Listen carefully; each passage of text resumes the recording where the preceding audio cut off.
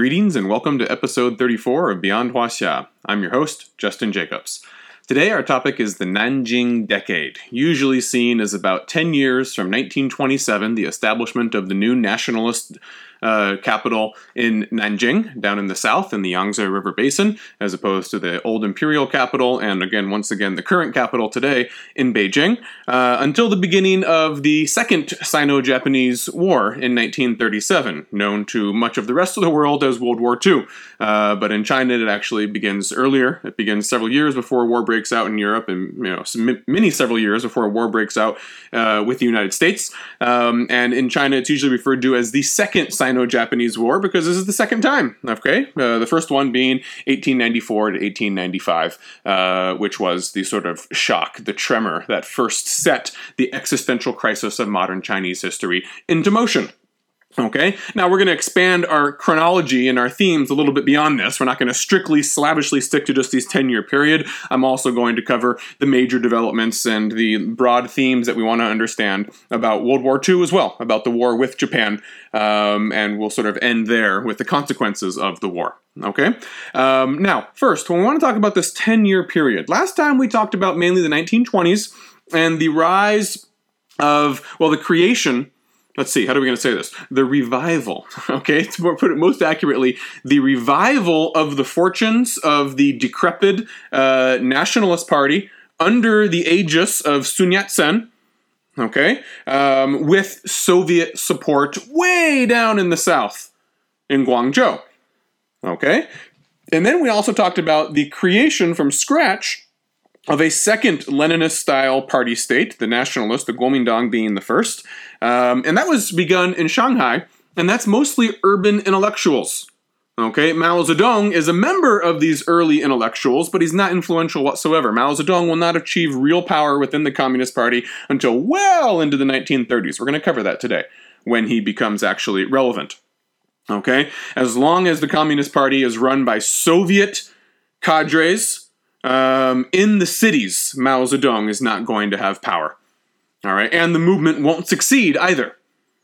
Okay, because the cities are where Chiang Kai-shek is. The cities are where the warlords are. And none of these guys like communists. Okay, none of these guys like communists. They have this love-hate relationship with the Russians and the Soviets. They all are interested in receiving Soviet support because the Soviets can offer a lot of tangible material support, but they're all wary of going a little bit too far in a socialist direction. Very few are sympathetic or inclined to be sympathetic towards communist ideologies. Okay. We talked about, these two parties, the Soviets, sort of their favorite child, the CCP, the Communist Party, but they realize that it's very weak and the prospects aren't very good, so they put most of their apples into the nationalist Kuomintang basket and then force the two to work together in the first coalition. All right, and that's very uneasy, doesn't work out very well, and Chiang Kai-shek ends up executing every single last communist he can get his hands on during the White Terror in April of 1927, and then most communists have to flee to the countryside, and this is the beginnings of when Mao is going to have some leverage now, because that's where he thought he would best be able to start a revolution, was in the countryside, not in the cities. All right. Now we are starting out here in 1927 with really just one party, okay, that has any power whatsoever. The communists are dispersed, they're scattered, they're demoralized, many of them are dead, all right? And those who have chosen to remain and work in the cities are all undercover on the pain of execution. Chiang Kai-shek has achieved a semblance of power, okay? He has what we would refer to as the Yangtze River Basin. Now, obviously on a podcast, I can't show you a map, but, if you could see a whole map of China, this huge territorial beast, the actual territory that Chiang Kai-shek has direct control over is quite small. It's quite small, okay? He has Nanjing, the city of Nanjing, the city of Shanghai, and then maybe the province, his home province of Zhejiang, directly to the south of Shanghai, the province of Anhui to the north, Jiangsu and Jiangxi to the west. Okay? And even then, most of his power, even in these places, is largely in the cities, not in the rural areas. Okay? It's not much. All right? It's not much. It is one of the wealthiest parts of China. There's no doubt about that. There's a lot of money here. Okay, this was the region that in the old days they used to have those shared funds. Remember that Xiexiang, the shared funds? They used to take money from these wealthy provinces, the provinces that Chiang Kai-shek now has, and they would funnel it out. They would channel it over to the poorer borderland areas that couldn't raise the funds to support a military and administrative apparatus. Right? Chiang Kai-shek knows this. He knows this is the wealthiest part of China, and he knows he needs money. And a lot of the foreign community is also in Shanghai as well. So he thinks this is a good place to be. Okay? But don't overestimate how much power he has. There are other warlords, now former warlords, officially former warlords. They've all said, we'll wear nationalist clothes, we'll raise the nationalist flag, all this sort of stuff. But in practice, they're basically autonomous still. All right? Some of the most important warlords, you have Feng Yuxiang. Feng Yuxiang has control over Gansu, Henan, Shanxi, Shandong. That's a big chunk of the north and northwest. Yan Xishan has Shanxi, that's different than Shanxi. Shanxi, Suiyuan, Hebei. Again, north, northwest, sort of mixed in with Feng Yuxiang. Zhang Xueliang. Zhang Xueliang is the son of Zhang Zuolin. That's the tiger of Manchuria. Way out in the northeast. He's, the one who was more closer with the Japanese, received aid from them, but then he decided he was going to go down to Beijing, talk with Chiang Kai-shek's representatives, and perhaps join the Nationalist Party and see how that worked out. And the Japanese said, no, and they killed him with a bomb on his train as he went down to Beijing. It didn't turn out too well for the Japanese because Zhang Xueliang, his son, decided he would also sort of throw in his lot with the Nationalists. That's also going to be a problem, okay? Zhang Xueliang joining the Nationalists from a background of being an autonomous warlord, or at least his father being an autonomous warlord. It's not going to be a coincidence that Zhang Xueliang is going to be the chief driving figure behind the kidnapping of Chiang Kai-shek in the Xi'an incident of 1936. Okay? Mao Zedong would never have to be afraid of being kidnapped by one of his own generals. Chiang Kai-shek will, because he has to incorporate these guys without truly defeating them. They are not decisively defeated on the battlefield. Okay? So they still retain a sense of autonomy, a sense of personal ambition, their own ties, their own base of support, and their transformation into loyal nationalist members of the party is largely a facade. Okay? It's largely a facade. We haven't even covered the whole country yet. There's the Guangxi clique in the provinces of Guangxi, Guangdong, Hunan, and Hubei. And there are those that are largely independent and they don't have any sort of warlord alliance, and they're way out on the southwestern and northwestern periphery. Yunnan, Guizhou, Sichuan, Ningxia, Qinghai, Xinjiang. Good Lord! There's an enormous part of the country that's still run by all intents and purposes by autonomous warlords who are Nationalist Party members and loyal to Chiang Kai-shek on paper only. Okay? And wars will continue. Wars will continue. Some of these warlords will rebel against Chiang Kai-shek, and he's continuing to fight them, even after 1927, 1928, 1929, 1930. In fact, the last major warlord challenge to Chiang Kai-shek comes in 1933 from Fujian in the southeast across the Taiwan Strait. And when Chiang Kai-shek finally defeats that one, remember, he's capable of defeating any individual warlord or, maybe alliance of two warlords. Okay? None of these warlords can really get themselves allied together in a large enough coalition to truly defeat Chiang Kai-shek and the Nationalist Party. So he keeps on picking them off one by one, but it's sapping his strength, it's sapping his morale. He has to constantly use his resources to take down these warlords who never truly submit. Okay? What are the consequences of continued challenges to Chiang Kai-shek's power? Sort of the aborted revolution in the 1920s, the consequences of the Northern Expedition in 1926 and 27 not being able to go and conquer the entire country because you're afraid of what the Japanese are going to do when you start encroaching on their territories in the north. All right, the consequences of that is basically continued Chinese civil war under a facade of a unified national government. All right, the warlord era, as I said before, isn't truly over. It's not 100% warlords, which is why we sort of quarantine the warlord era between 1916 and 1928. But it's certainly not 100%, the nationalists have the entire country of China. Not even close. Not even close. All right. One of the other consequences is that the nationalist government isn't going to get much revenue from the land tax at all.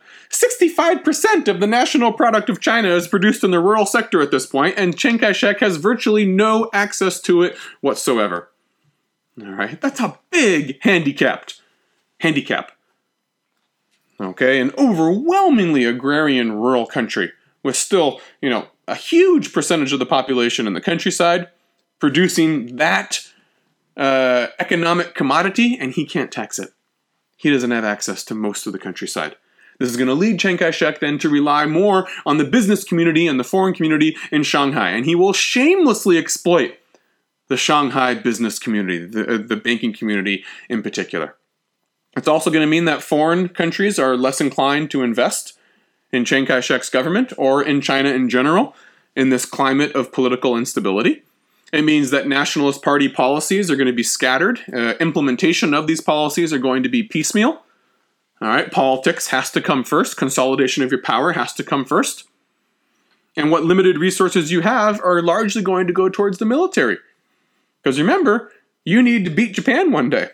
You need to be able to have a credible threat to make the other foreigners, even the ones who aren't Japanese, to make the other foreigners just enough afraid of you that they're going to be willing to say, yeah, we'll give up our special privileges one day. If you don't have that military, if you don't have this sort of stuff, then they're not going to make that promise. They're going to say that you're a barbarous nation that hasn't modernized, and we're going to continue to keep our troops here to protect our own community. And so the Nationalist Party, Chiang Kai-shek, is trying. He's trying to put China back together, to create new civil institutions, and there is some great progress. There is a sense of optimism among many educated elites during the Nanjing decade. They're saying, look, we're trying. It's hard. Conditions are tough. But we're not warlords. We have a coherent ideology. We have organizational discipline. We have a trained military. Okay? And we're trying to put China back together and modernize it. We have new courts. We're modernizing our jail system. Okay, we're sponsoring literature, newspapers, all the things that make up a modern civil society. We're trying to do it. We have youth outreach programs. Okay, but it's tough. There aren't a lot of resources. All right.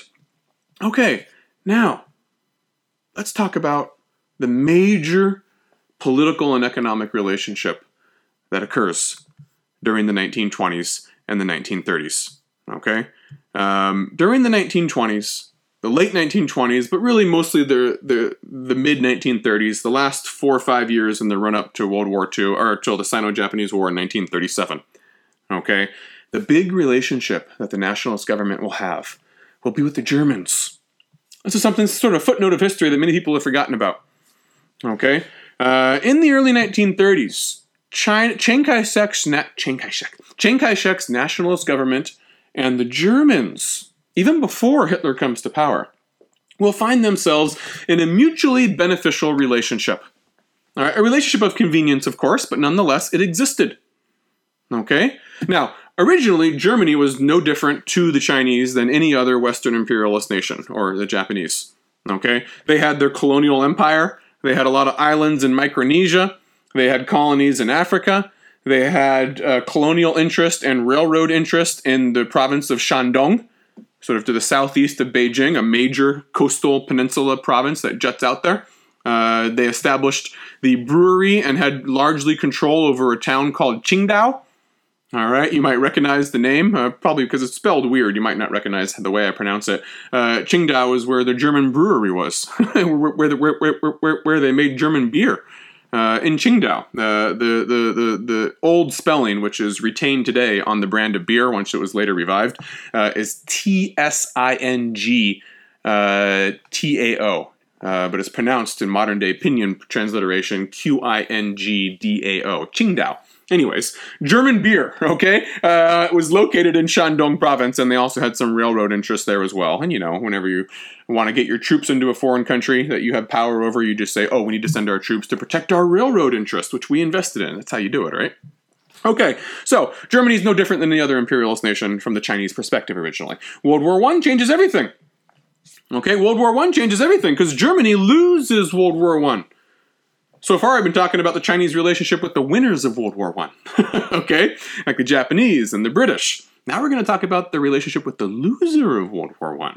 Well, once Germany loses World War I, it changes the nature of the relationship considerably, because what happens to Germany when they lose?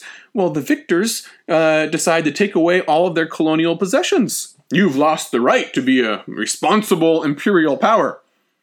Give your colonies to us, and that's what they do. And the British and the French take them. Okay? And so Germany loses its interest in Shandong. All right? The German brewery as well. Whew, that's a big loss. That's good beer. Okay? Remember the Versailles Conference? Germany's possessions are taken and given to the Japanese. Now, the Chinese aren't happy about that. They wanted it back for themselves, but nonetheless, the end result is that from the perspective of Sino-German relationships, the Germans no longer have colonial imperialist interest in China. All right? So that makes them more palatable to the Chinese. There's no fear of ulterior motives. You might think of this as an analogy with the appeal that the Soviet Union had, that the Bolsheviks, revolutionaries had, to Sun Yat-sen just a decade earlier, okay? In the wake of the Russian Civil War. The Germans will now have the same appeal to Chiang Kai-shek's Nationalist Party as the Bolsheviks once did to Sun Yat-sen and other Chinese progressive elites before. That is to say, they are of the West, and yet they criticize the West and profess to be different. Okay? And because they are repudiating or have been forced to repudiate their imperialist privileges in China, they no longer have teeth. They no longer have fangs that you're worried about, so you can enter into a relationship with them and not worry that they can really use that as a pretext to meddle in your domestic politics anymore. They've been emasculated. Okay?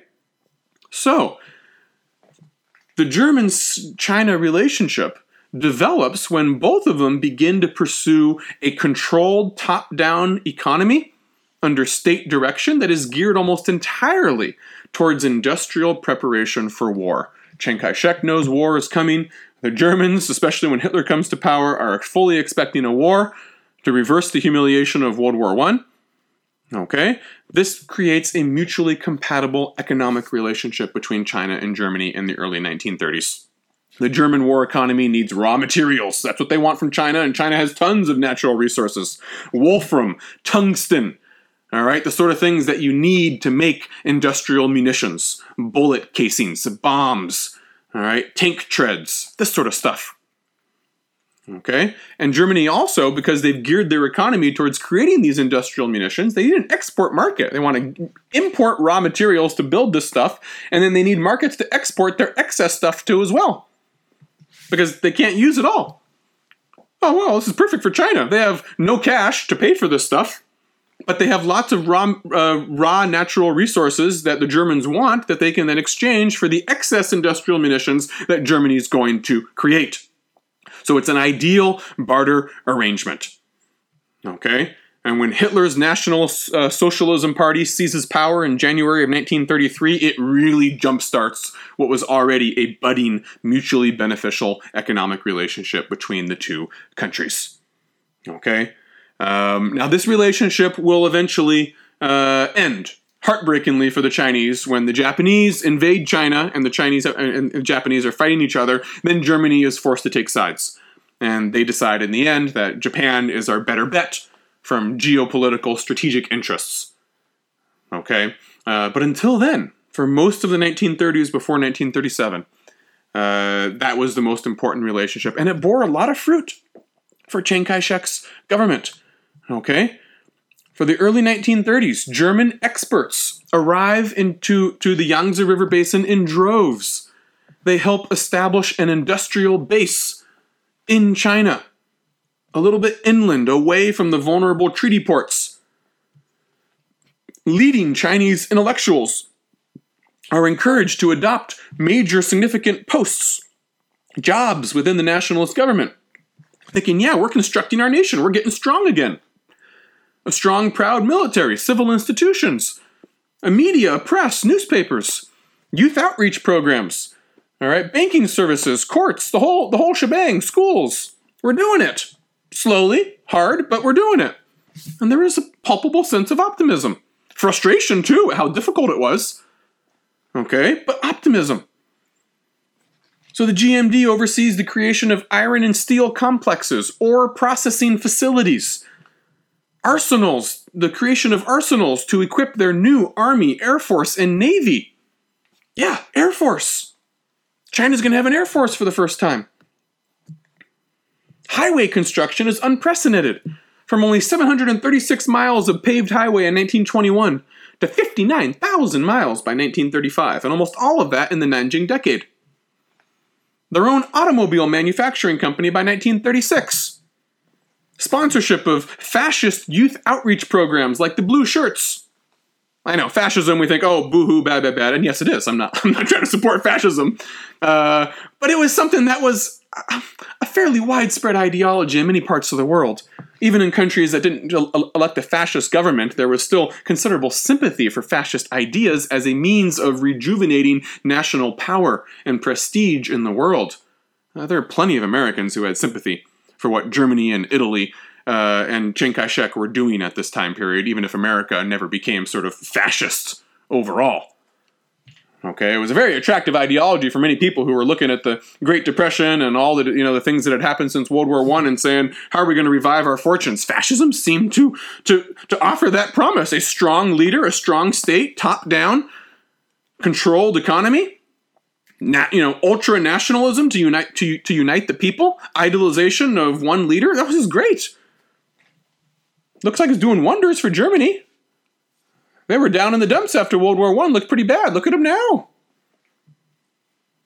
And then also what's going on in the 1930s is we have the conservative reaction. Remember, we had all those iconoclasts, cultural iconoclasts, those critics in the 19-teens and 1920s who were saying, well, we had a revolution.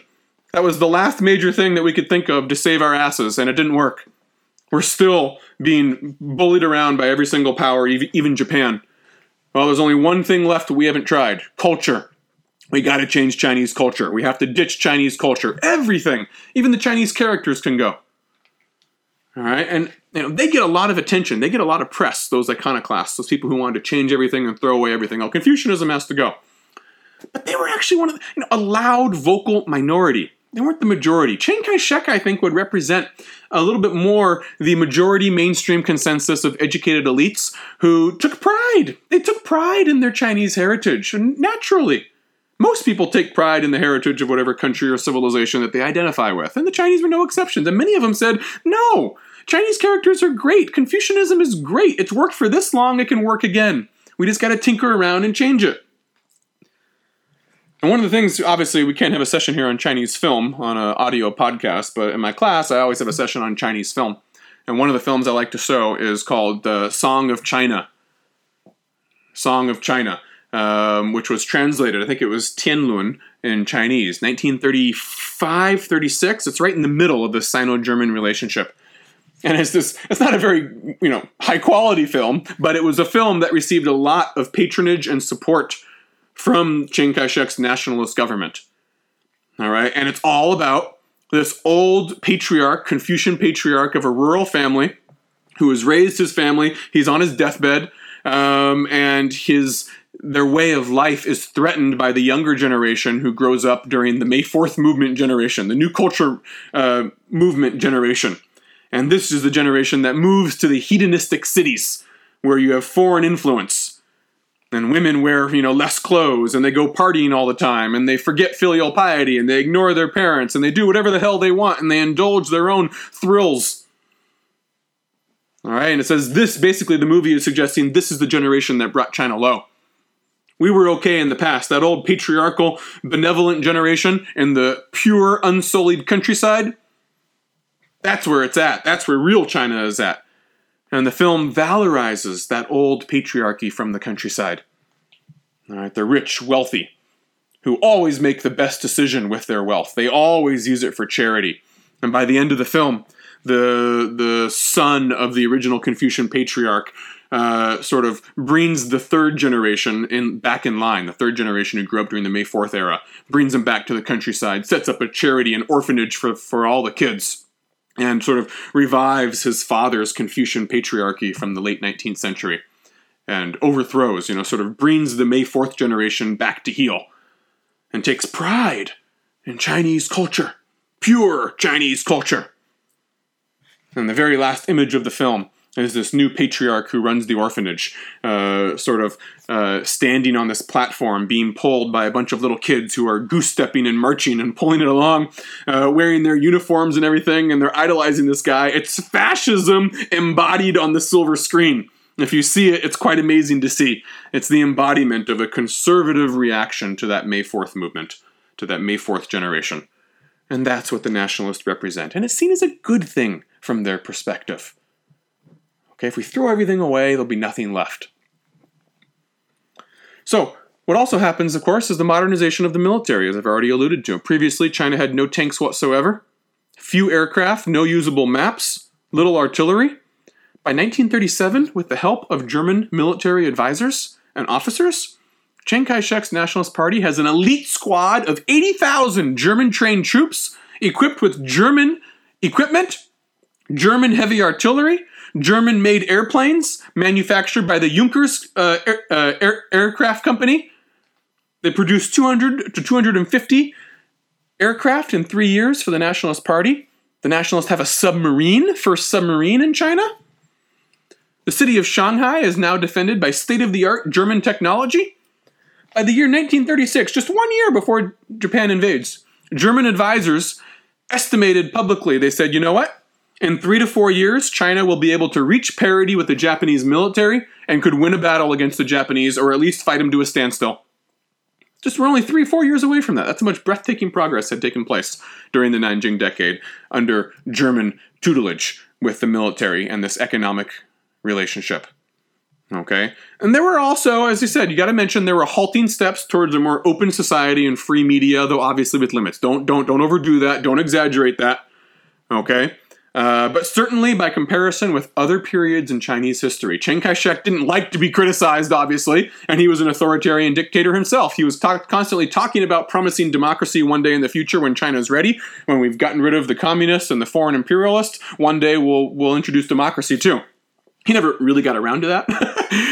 It was still that democratic centralism of a Leninist party state. But by necessity, in the 1930s, he was forced to allow more open debate. You could print contrary opinions in the newspapers in the 1930s. Yeah, some newspaper editors got, mysteriously assassinated and whatnot. This sort of stuff happened. I'm not trying to wash over that.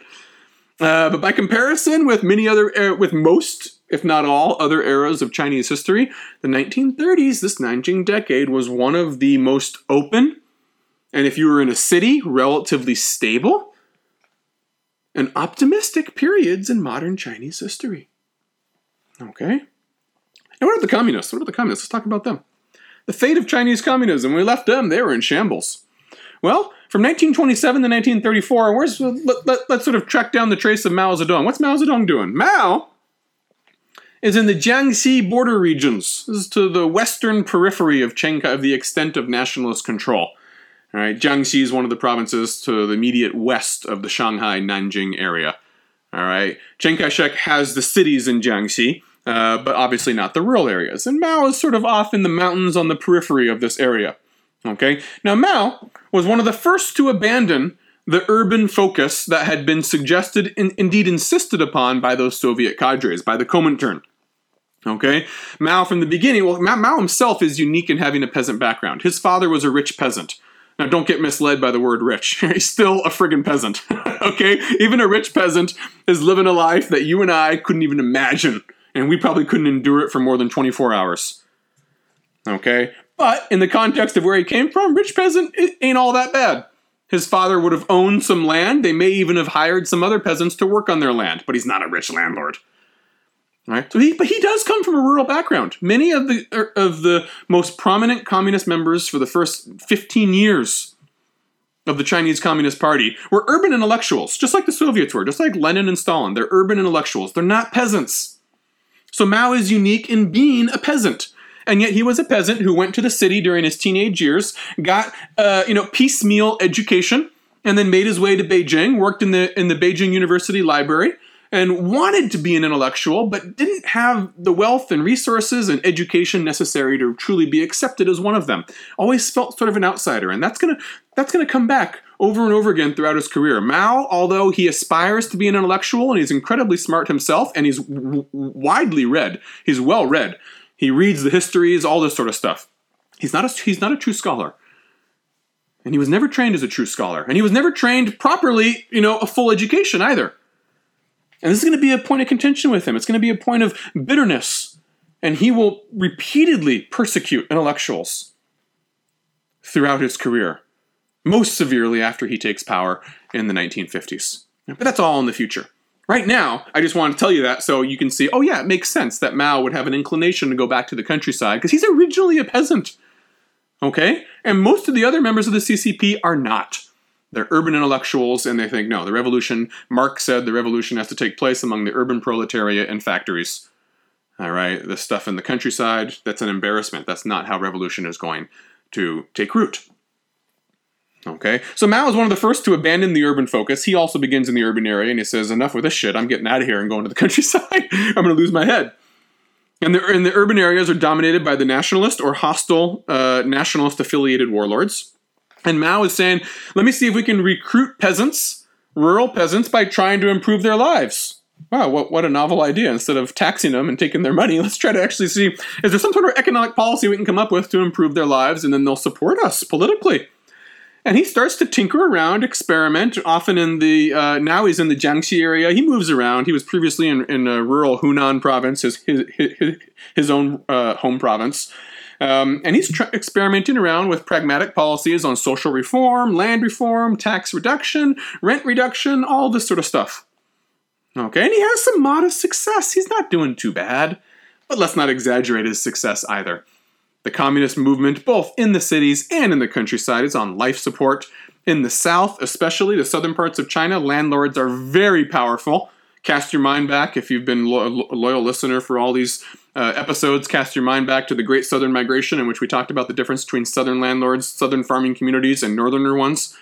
All right, southern landlords are extremely powerful. They run these huge, mighty rice-growing estates with tons of labor. They're like little lordlings, little kings all their own, running these huge estates.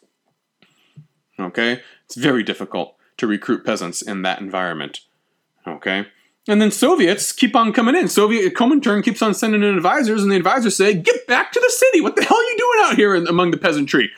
The revolution happens in the city, goddammit!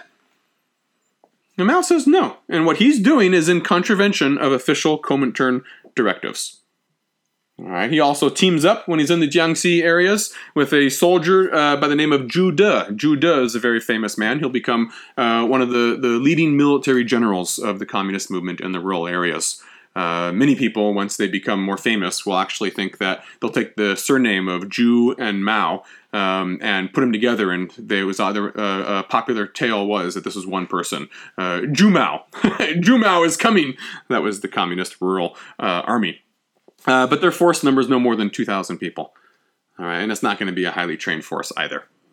Okay, the CCP rural movement, known as rural Soviets, okay, were constantly under siege and on the move, and they had to abandon many of the peasants whose support they had recruited, and leave them to the mercies of the nationalist soldiers who came in when they were trying to rid the area of communists. And so you can imagine what happened to many of these peasants when they had shown support for Mao Zedong and other rural communists, and then those rural communists fled in the face of nationalist extermination campaigns.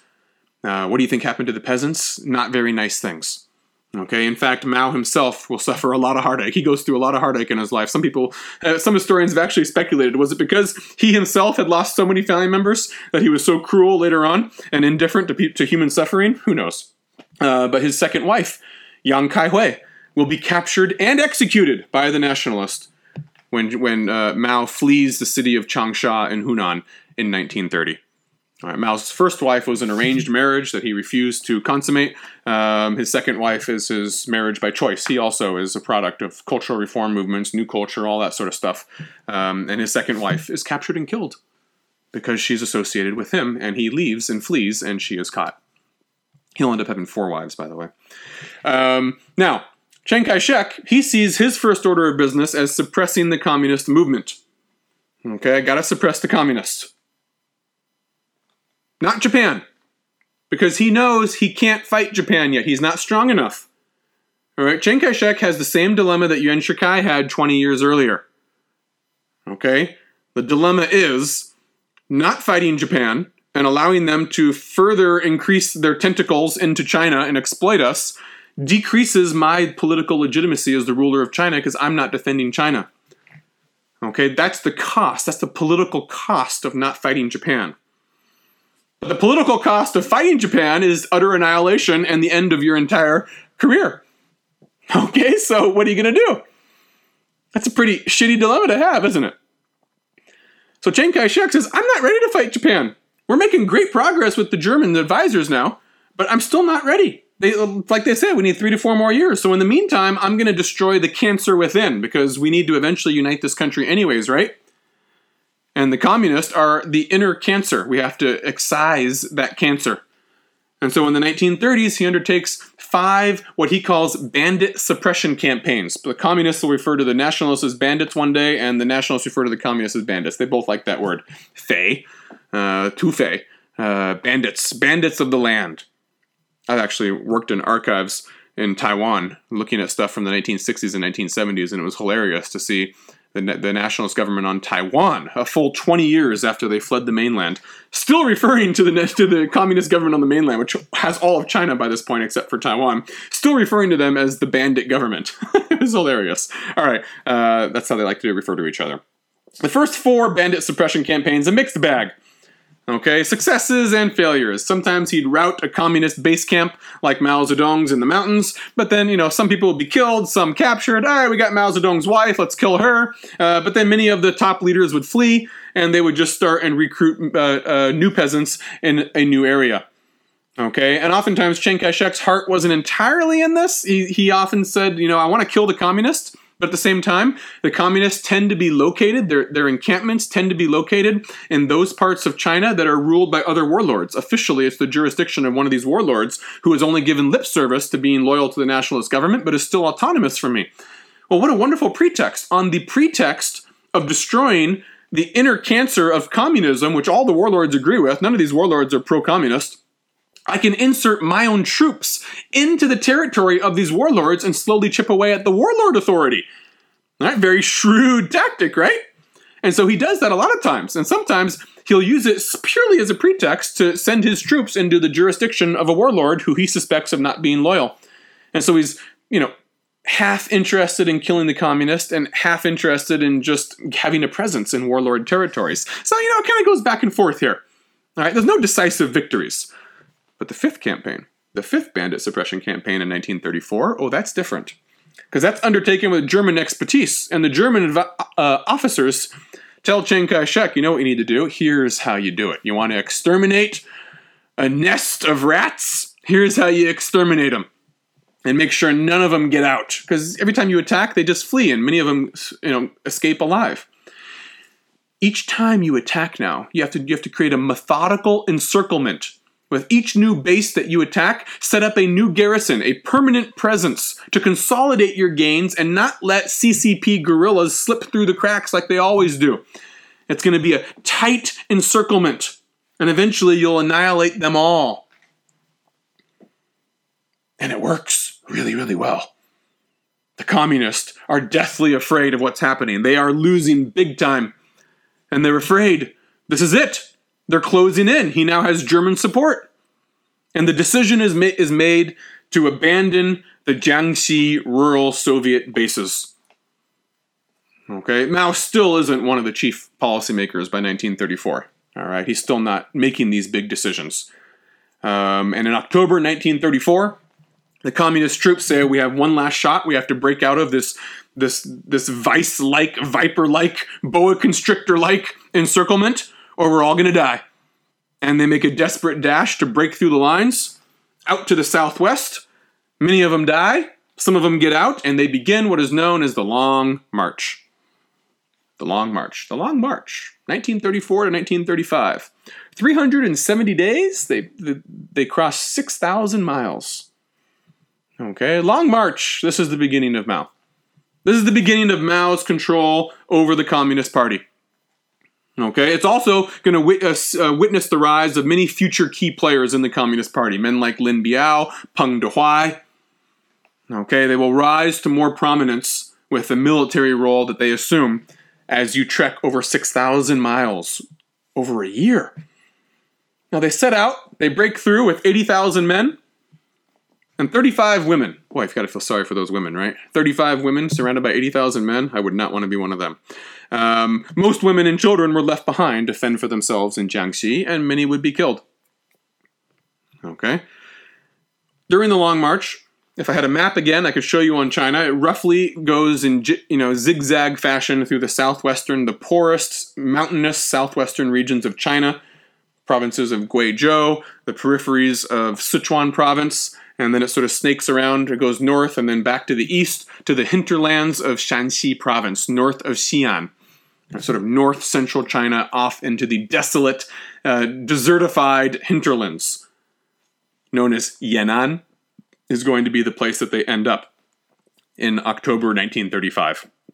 While they're crossing through for this 370 days through the poorest parts of southwestern and central western China, they're crossing through largely hostile terrain and hostile peoples. The Kuomintang has not stopped their attack. Chiang Kai-shek personally flies into some major cities along their route and directs the campaign to try to exterminate them once and for all. You're constantly being fired upon. People continue to die, both from being hit by attacks, strafing attacks of nationalist planes, and simply by the rigors of hiking and having no resources and no food and dying and all these sorts of things. Okay? And then finally, in January 1935, the communist encampment stops at a city known as Zuni in Guizhou province. And they hold a conference in which they reflect on the reasons for their defeat. They say, why is this happening to us? Why are we, in 15 years, why do we have so little to show for the revolution in China? And they come up with a conclusion in which they endorse the new mobile tactics outside of urban areas. They say, you know what? It's this slavish adherence to the Soviet directive that we keep on going back to the city. That's what's doing us in. We need to take a new path forward that acknowledges China's rural conditions, overwhelmingly rural conditions, and stop focusing on the cities. And this is where Mao rises, because this is what he's always been advocating for. And this is where Soviet advisors, sometimes Chinese who have gone abroad to Moscow, gotten an education there, fluent in Russian, and then sent back. This is where Mao begins to finally jostle them aside and take over control of the Chinese Communist Party, because he seems to be the only person who's pursuing a path that leads to any sort of success. Now, the Mao Zedong-led communist forces reached Yan'an, a poor hinterland area in northern China, central northern China, Shanxi province, again, just a couple hours north of Xi'an. Okay? In October 1935. With 10% of that original force. They set off with 80,000. They have like 8,000 people now. Not all of them would have died, of course, but many of them did. Others deserted, others stayed behind, whatever. So Mao gets there, and he has a very rousing pronouncement in which he says, quote, "The Long March is the first of its kind in the annals of history. It is a manifesto, a propaganda force, a seeding machine. It has proclaimed to the world that the Red Army is an army of heroes, while the imperialists and their running dogs, Chiang Kai-shek and the like, are impotent." These are fine words, but they conceal the reality of the time. In hindsight, they sound very rousing. At the time, the communists had engaged in 15 years of revolutionary activity, and it all amounted to nothing. They merely exchanged one poor rural base for another poor rural base. All their previous investments are up in flames. Mao is the leader of a party that is vastly impoverished and understaffed in a very poor region of China. Okay. Now, this brings us to the question. We've reached 1937. What if war with Japan was delayed? What if it didn't happen in 1937? What if it was another couple of years? Well, let's engage in some counterfactual speculation, because it's a useful exercise. The destruction of the Chinese Communist Party was imminent. Imminent. The CCP was on the run. They had been confined to hostile, extremely resource-poor territory, And Chiang Kai-shek was determined to finish him off. He was flying into towns all along the route, and he's saying, we're going to get him. We're finally going to get him. And exterminate him once and for all. Okay? And it doesn't happen. It doesn't happen. If any of you have ever, opened your eyes and your ears, you know that the Communist Party wins. How does they win? From as low as you can go in 1935, how do they win just 14 years later and take over all of China except for Taiwan? Two factors reverse the fortunes of the Nationalist Party and the Communist Party, both related to Japan. An indirect factor and a direct factor. The indirect factor, the erosion of nationalist and Chiang Kai-shek's political legitimacy that results from a prudent but politically dangerous strategy to refuse to confront Japan prior to 1937. Like I said before, Chiang Kai-shek knew what happened to Yuan Shikai in 1915, 1916 with those 21 demands and giving in to them. And he knew that would happen to him too if he didn't fight Japan. But he also knows he's not ready to fight. The result is the Xi'an incident, December 1936. Chiang Kai-shek flies into Xi'an. Remember I said Xi'an was the closest big city to Yan'an? Flies into Xi'an to talk to people about, the next step of exterminating the communists in Yan'an, because they were going to succeed.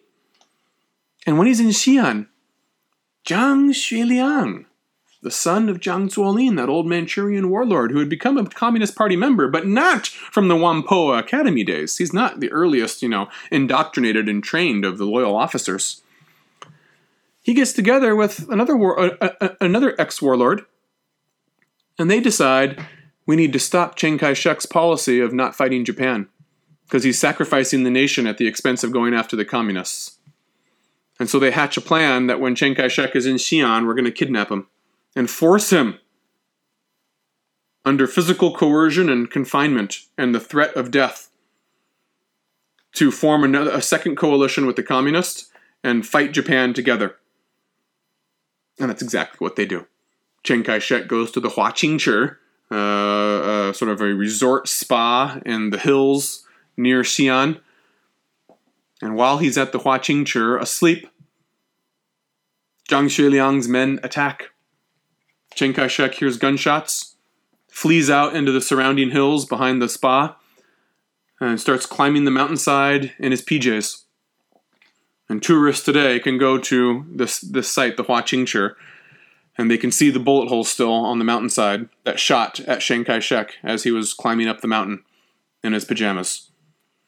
And they take him under arrest, and they force him to agree to a second coalition with the communists and stop fighting them. Right on the eve of when he may have been able to finally totally exterminate them. Okay? That's the indirect factor, the erosion of his political legitimacy that creates situations like this. Like I said, Mao Zedong would never have to fear that kind of insubordination from his men because he'll never have his political legitimacy eroded. Okay, why? Because the Japanese invasion of China will save him. This is the direct factor. The Japanese invade China in 1937. All right, remember, they had already created a puppet state of Manchukuo in the Northeast in 1932. The Manchurian incident in late 1931.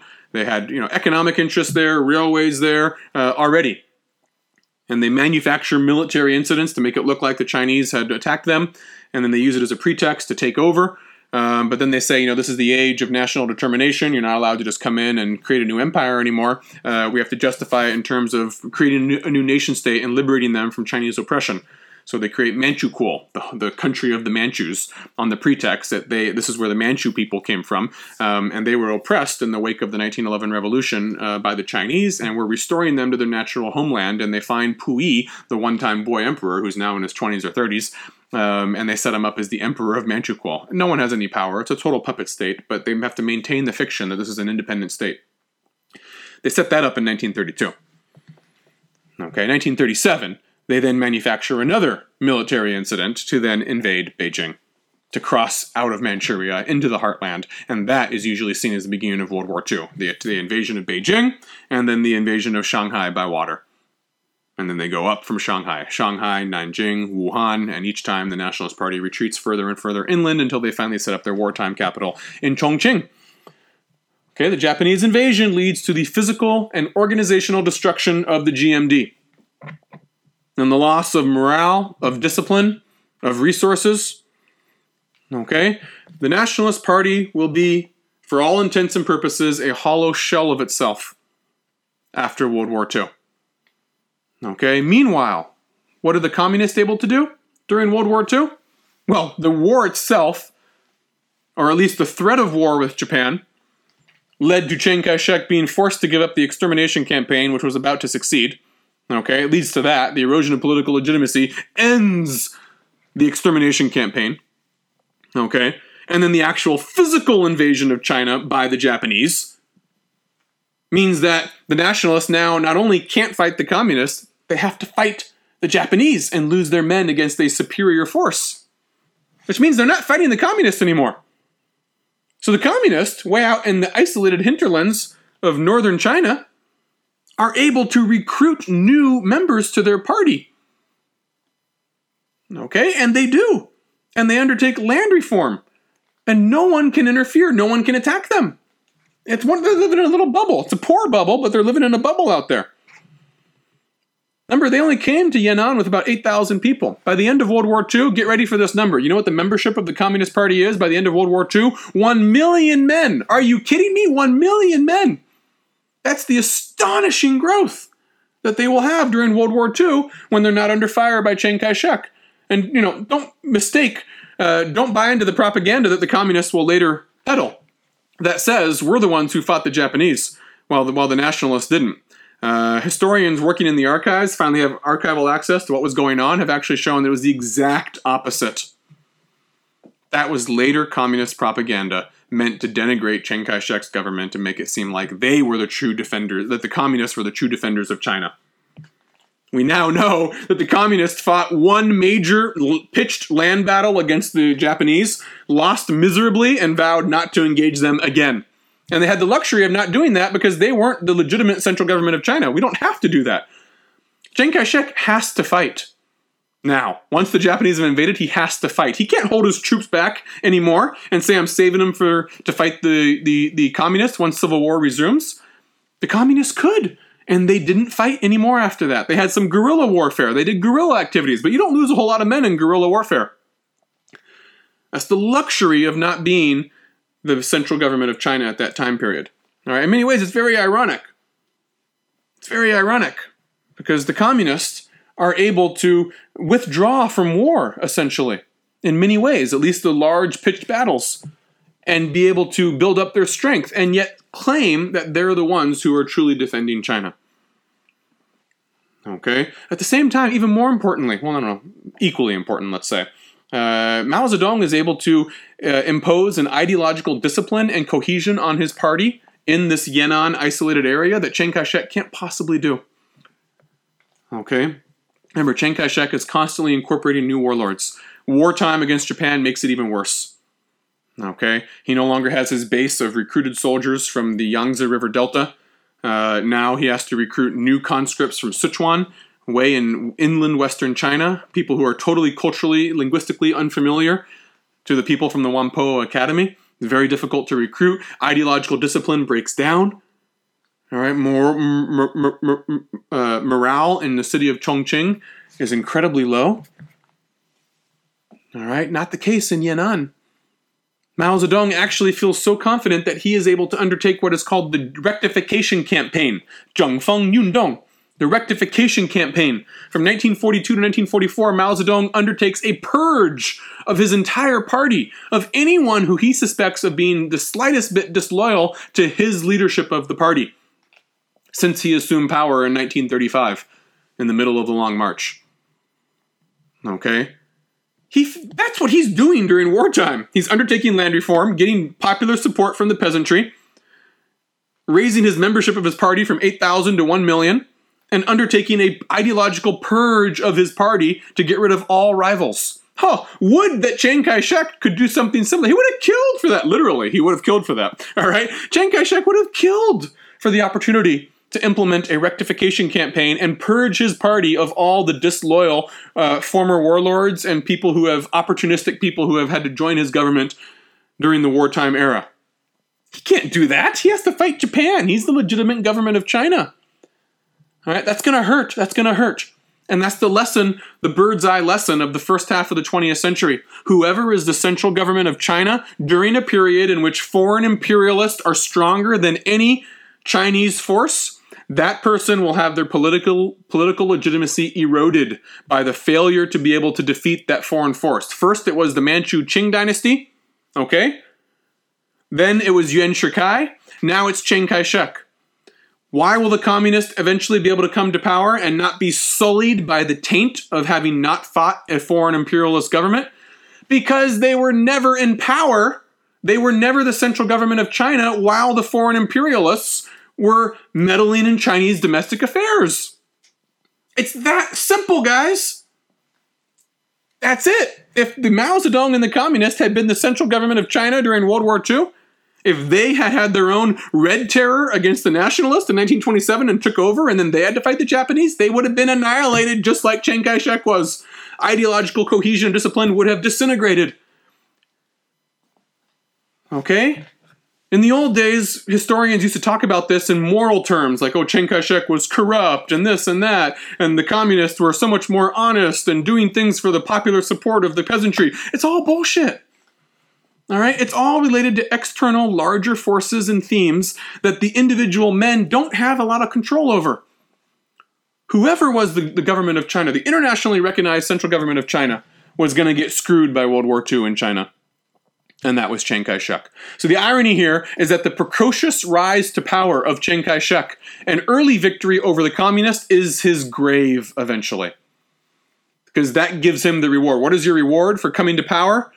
Being designated Sun Yat-sen's successor? Getting rid of the communists? In the late 1920s, early 1930s, what is your reward? Japan. Yeah, great reward, right? So the nationalists, as we said, were only 3 to 4 years away from approaching parity with Japan, the Japanese military. At a minimum, the risk factor for an invasion of China would have been raised substantially.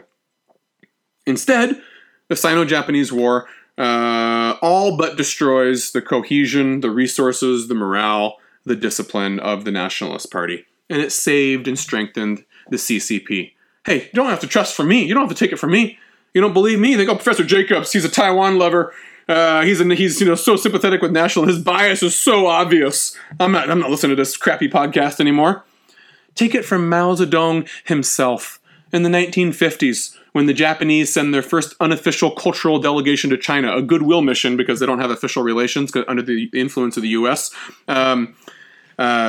When the first Japanese delegation of kabuki opera troupe actors comes to Beijing, Mao greets them, shakes their hand warmly, and says, "Xie xie, xie xie. Thank you, thank you. Without your invasion, we never would have come to power." That's in the archives. That's in published archives. Go look that up. I have the source. Email me. I'll send you the page and source printed by the communist government itself. You can find that document in which Mao acknowledges we never would have come to power if it wasn't for you and your invasion of China. Okay.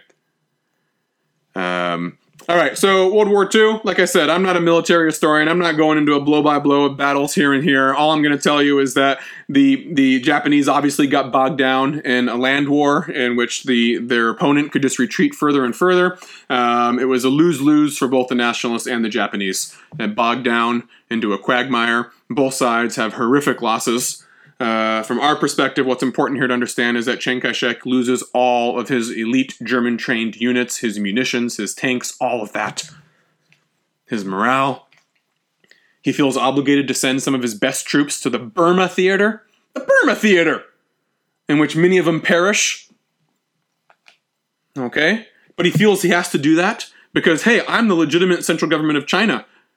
If I don't contribute to the Allied cause outside of China, then they might not help us with inside of China. Does Mao Zedong have to deal with this dilemma? No. No one expects Mao and the communists to send a contingent to the Burma Theater. Are you kidding me? He just gets to sit back, recruit, purge his party of disloyal elements, and get ready for the Civil War. Once the war's over and Japan's gone, we're going to kick the nationalist ass. All right? The communists don't have to come out and then fight a war again until after Japan is defeated. And in the course of World War II, the other foreign powers, the French, the British, will voluntarily finally renounce their privileges in China. 1943, they renounce extraterritoriality.